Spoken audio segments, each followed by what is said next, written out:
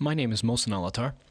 I'm an associate professor at the University of Warwick School of Law, and this is my podcast on international economic law.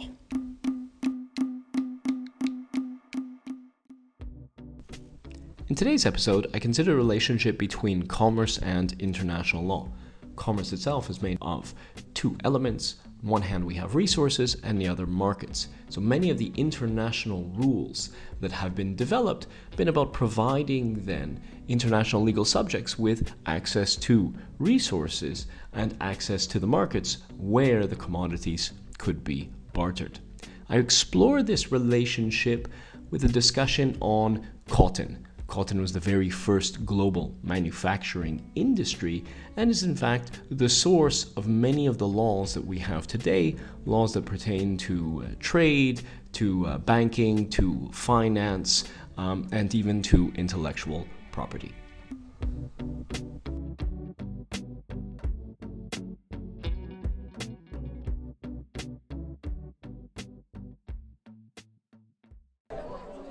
All right, let's go ahead and reconvene, please. All right, so as I said to you, the question then is, where is Europe in this picture? And Europe is nowhere to be found. And Europe is nowhere to be found for the simple reason that Europe does not grow cotton. So of course it would not be involved in the cotton trade because it doesn't grow cotton.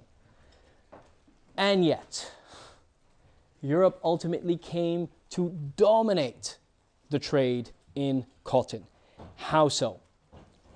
Well, we have to look then at the strategy, the ways in which Europe inserted itself into the cotton manufacturing industry. And it's essential to consider how this took place because it then provides us with a deeper understanding of why the laws that exist in international economic law look the way they do. Now, what do I mean by that? Consider what I said to you at the outset.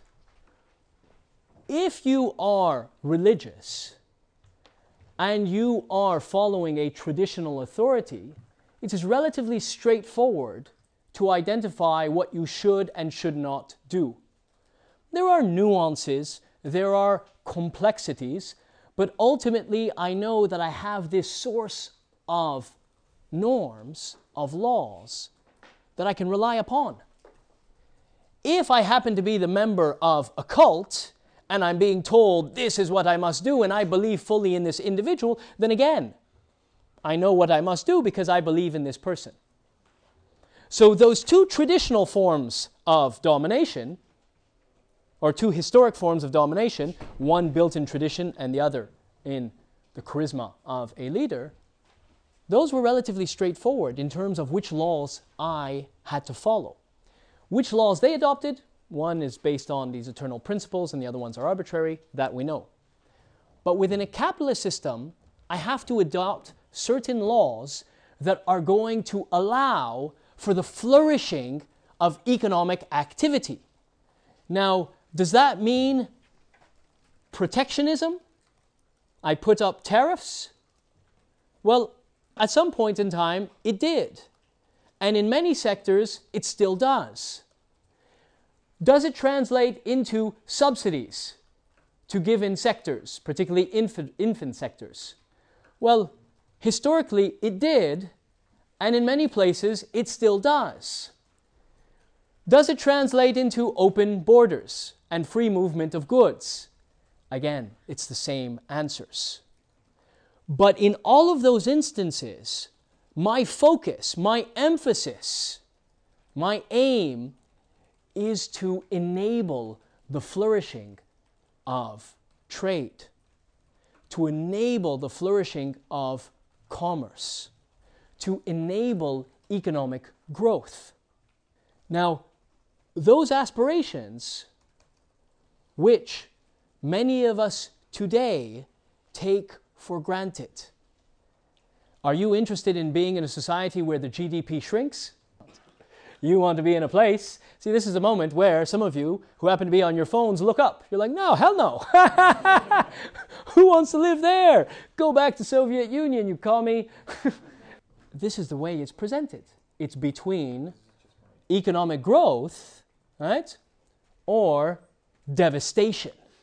But that wasn't always the case because we were dealing with different normative orders. But as is pointed out by Porras in your piece for today, commerce itself has become sacrosanct. Commerce is the golden calf. That is what is celebrated. So all the laws that we devise are intended to aid in commercial activity. This is not good or bad. I am not taking a position on it. What I'm merely pointing out is that as capitalism emerged in Europe, as we had this separation between religion and law, there needed something else to intervene to provide those laws with rationality. Rationality does not exist in a vacuum. Rationality does not exist somewhere in the forest and I have to peek under a tree to find it. Rationality is linked to an aspiration. So in this case, economic growth, commercial activity, trade, all of those became the dominant aspirations. And as the dominant aspirations, these informed the international legal framework that we ultimately devised. So, as the English, as Europeans more broadly, were looking for ways to enter, to integrate themselves into the cotton manufacturing industry, they began to leverage their advantages. And if you think of this in relation to all that's taking place in Europe at the minute, the negotiations that happen with trade agreements, each one is trying to negotiate, to bargain for the best possible deal. So we look for, what are my strengths? What are the advantages that I possess? And how can I bargain effectively with you? How can I create conditions where you are more likely to comply with my demands? But again, recall what had taken place. We'd moved away from religiosity. So it wasn't about what was moral. It was what is in the national interest, because we are dealing with a mercantile world. And that mercantile world eventually evolved into a liberal world that, as Adam Smith said, is driven by rational egoism, the self-interest. So everything that I'm describing about bargaining is not let me bargain to our mutual advantage. It is let me bargain to my advantage, the advantage of my state, the advantage of my company. Now, to reiterate, and this is an essential point, it is not saying that, self-interest is bad and we should all be communitarian in our thinking. No, it is not that. The point is that the theories that were developed at the time to structure these new economies that were emerging were informed in the first instance by a type of Eurocentrism. How am I, as Europe, going to treat the rest of the world? In the second instance, mercantilism. What is in the interest of my nation state? How can I advance the economic interest of this putative national body? In the third instance, rational egoism. We can achieve general welfare, we can achieve collective well-being if we pursue, we enable, we stimulate, we allow everyone to pursue what is in their interest. That is how we achieve global welfare. These were the theories that were at play. And these theories ultimately gave rise to the legal system that we have.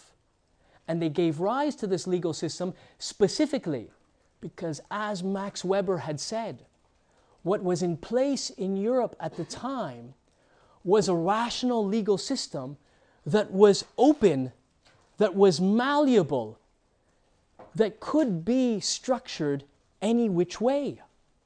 There is nothing sacrosanct about a protectionist measure or a liberal measure. There is a choice between a protectionist measure and a liberal measure. That is it. Nothing sacrosanct about one or the other. But those theories ultimately informed the laws that we adopted. Now we're dealing with a mercantile period, and so how did England, that had no relation whatsoever to the cotton sector, how did it integrate itself? How did it inject itself? And the answer, unfortunately, is violently. That is it. It used violence as a means of obtaining a dominant place within the cotton manufacturing industry. How so? The first thing that they did was to sink the ships of other merchants. The English had developed a very impressive fleet, a fleet of ships, and they had sizable firepower. And they also had no qualms about using it.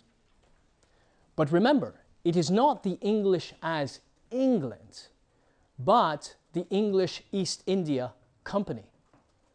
Private capitalists flying the flag of this nascent nation state.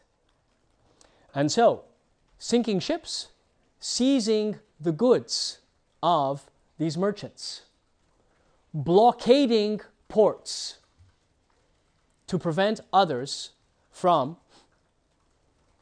departing with the textiles. They did this in different parts of India. They did this in different parts of South Asia. For anyone who is looking for a blatant case study, do a little bit of research on what are referred to as the Opium Wars. It does not get any more blatant than that, and ultimately conveys precisely how international trade was mediated at the time. Now this is where, as England began to blockade, as they began to sink the competition, as they began to create dependencies between, and this is an interesting one, dependencies between the local merchants and themselves, whereby the local merchants could only sell to the English East India Company. Regulations, rules that were enforced violently. They began to develop a transoceanic commodity supply chain. Consider how it begins. They would get the textiles from India. Remember, they had a route around Africa back to Europe. They arrive in Europe. They sell these goods in Europe. Spanish ports, French ports, British ports, Dutch ports, Danish ports. Where did they also transport them? They also transported them to the African continent. They took them to the African continent where they would exchange these textiles for slaves. Why did they need slaves? Because they had already expropriated the natives in the Caribbean and in what later came to be known as the United States, but United States, Mesoamerica, that whole area. So they had expropriated the natives, so there was all this land, very fertile land for the growing of cotton. But because you had expropriated, often massacred, is one of the most successful genocides in human history, because you had wiped out the native population, you actually needed labor. And so now we have textiles being obtained from Asia, being sold in Europe, exchanged in Africa for slaves that would then labor in the Americas. Fascinating the way it played out. In this way, this action, the willingness to use violence to inject itself into the commodity chain, then enabled Europe to acquire two things: resources and markets. What did they need? They needed resources and markets. They couldn't grow cotton in Europe, so now they're growing cotton in the Caribbean, in Mesoamerica, in the Americas as a whole. And they realized, I don't have to just grow cotton, I can also grow sugar. And I can also grow other types of produce. I can transport the potato. For any Irish in the room, thank the Mayans. If it wasn't for them, you would not have an Irish stew, which you really should call a Mayan stew. So now we have all of these crops that are being grown. Indigo is another one, which is used to dye textile, used to dye the thread. All of this is being grown in these areas by an enslaved population. So I now have free resources, and I now have free labor. And the markets I am in control of because I'm sinking the competition. Not just metaphorically, literally. And so for those of you who have done the preliminary reading that I assigned for this module, who would have read some of Ha-Joon Chang's work, he doesn't always go that far back in history, but he does point to some of the international economic laws that emerged at this time. And this is what I'd like to talk to you about now. Because all of this is taking place, and all of this we say, oh, this is a type of piracy, this is a type of history lesson, looking at how bad Europeans are. One of your classmates during the break is saying, oh, I feel kind of guilty. Yeah, you should. No, it's not about you feeling guilty. It's pointing out then that this is the history, and this history has itself created the commodity chains, the type of economic system that we operate with today. And recall then, we spoke about mercantilism already, and we spoke about liberalism. And I also told you that a key theory in international political economy is Marxism. And Marxism, they're interested in understanding how then, who owns the means of production, how are essentials produced? And by studying how the essentials are produced, studying the evolution of that production, I come to understand how societies are structured. So when people talk to me about, oh, the developed world and the developing world, the first world and the third world, Europeans are ingenious, and all those other ones should really follow our lead, we say, well, which theory are you talking about this from? In fact, do you even know the meaning of the word theory? Because if we study history, we see then that there were a variety of activities that created the world as we have it today. And one of those activities was principally legal. So, as I said, Europe, I'm pointing to England largely because of that, but ultimately then you had a variety of European companies that were involved. The companies are flexing then their military might. They're flexing their military might as a way then to control the trade around cotton. And they're using this as a way to drive down costs. How so? Some of the regulations that were adopted at the time, which are relevant for the study of this subject. Some of the regulations. Merchants, first weavers and then merchants, were prohibited from selling on the open market. They could not sell to any competition. they were now required to sell to specific companies. Those companies had a monopoly on the purchase, on the commodities, on the goods that were being produced by the spinners, the weavers, the growers. Anyone heard of competition law? This is where competition law questions began. Because other people started to complain, no, why should they sell exclusively? I want to sell on the open market. No, there is now a contract between us that requires you to sell directly to me and to no one else. Have all of those contracts been eliminated? No longer in existence? Anyone here heard of Monsanto? Monsanto is a very large transnational company that deals with primarily seeds and the inputs to grow crops. Do a search when you have a moment, when you're looking up opium wars.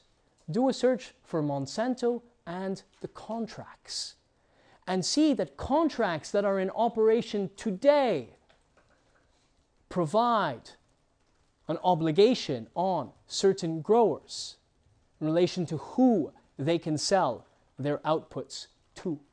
So regulations that preclude sales on the open market. There were a series of sanctions that were devised and then imposed on weavers who did not comply with the terms of the contract. And we're not referring to economic sanctions, but criminal sanctions. Because the companies themselves had now established such a grip on the activities within that locale that they could dictate law and punishment.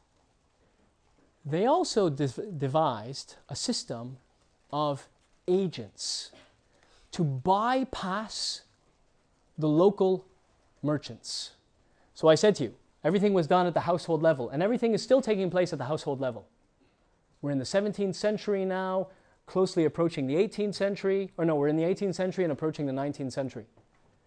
Households are growing the crop, spinning the crop, weaving the crop, selling it to merchants, local merchants, who are taking it then to the coastal towns for sale. Well, what are these merchants doing? Well, jacking up the price, as they would. Now, I give you a story to explain it to you. I travel to Morocco quite frequently. My parents have lived in Morocco for a number of years. So I'm in a coastal city called Tangier. Some of you are familiar with it. It's in the north of Morocco. I'm in this coastal city, and I wake up early one morning, and my father and I go to the beach. And he says he wants to be there in the morning when the fishermen come in so he can get some fresh fish. So the fishermen arrive, and then I'm witnessing this, I'm watching, there's an auction that begins. Now imagine this group, right? All of you then, right, are fishers, and then you have the three of you who are buyers. And the three of you are now running, there's someone else here, myself, running the auction. And I'm running the auction, boom, boom, boom, ultimately you win. And you get all the produce. Now, we're standing there, and we're having this conversation. And then now you turn, and you have a secondary auction. And you have a secondary auction with all of these retailers and restaurants who want to buy it. Now, you have that. This takes place. We're standing there, and I'm waiting. And then in the end, now my father says, now we can ask, hey, how much for? And this is who we trade with. And I say, why didn't we just ask the fishermen? Why did I have to go through these different middlemen in the way? And I keep saying fishermen and middlemen, they're all men. Why do we have to go? Because that is the way trade takes place. There are these established networks. And then I said, but why don't I just approach one of them? Son, that's not a good idea. And historically, that is the case. And many of you have similar experiences. This is not so unique. So precisely this system is in place in India. And they want to bypass that. Why? Because I can drive down costs by buying directly from the source. So they establish agents, they begin to hire agents to go directly to the growers, who are also the spinners and also the weavers. And they, in the process, eliminate the competition. Now, think of, from a production perspective, the important shift that has taken place. Prior to this, you are a household. You have a certain autonomy. You are growing crops from a subsistence perspective, and you are trying to earn a little bit on the sly with this small textile occupation. That was it. But now, you're buying directly from the agent, and the agent says, okay, can you double production? I'll give you twice as much. Can you triple production? I will give you 3 times as much. And then as this happens, a specialization emerges. And we begin to see a division of labor, because now there are households dedicated almost entirely to the production of textiles. And then I say, you know what? How about we split it up? Why don't you spin and you weave? And you weave and you spin. And then I set it up in a way as a parcel where now all the spinning is taking place and all the weaving is taking place elsewhere. And notice the specialization that happens. Now, there are many advantages to this. Greater efficiency in production. That in itself means more textiles, which means greater revenue. But of course, all of that is contingent on the share that each one is taking along the way. But what is also interesting and what is also forgotten often is, or are, the losses. That autonomy that existed has been exchanged for something else. Dependency, because I am now dependent on a wage. And what was being developed at the time was one of the very first waged laborer classes. You already had that in England because not everybody could own sheep. They were too costly. So you had people who were there just to shear, and you had those who were there just to weave. You already had that labor class. And that model was then transported to India. So we're looking then at this system that emerges. Now these merchants are squeezed out of the picture. There's a direct line between the growers, the spinners, and the weavers, and the foreign merchants. And there's now a dependency that is created, not just on the foreign merchants, but also on the foreign markets. And so in the end, as often the case with commercial activity, is gains are made by disrupting the practices of others. That is it. It's not good or bad. That is precisely the way this takes place. Unfortunate for those who miss out, and fortunate for those who gain.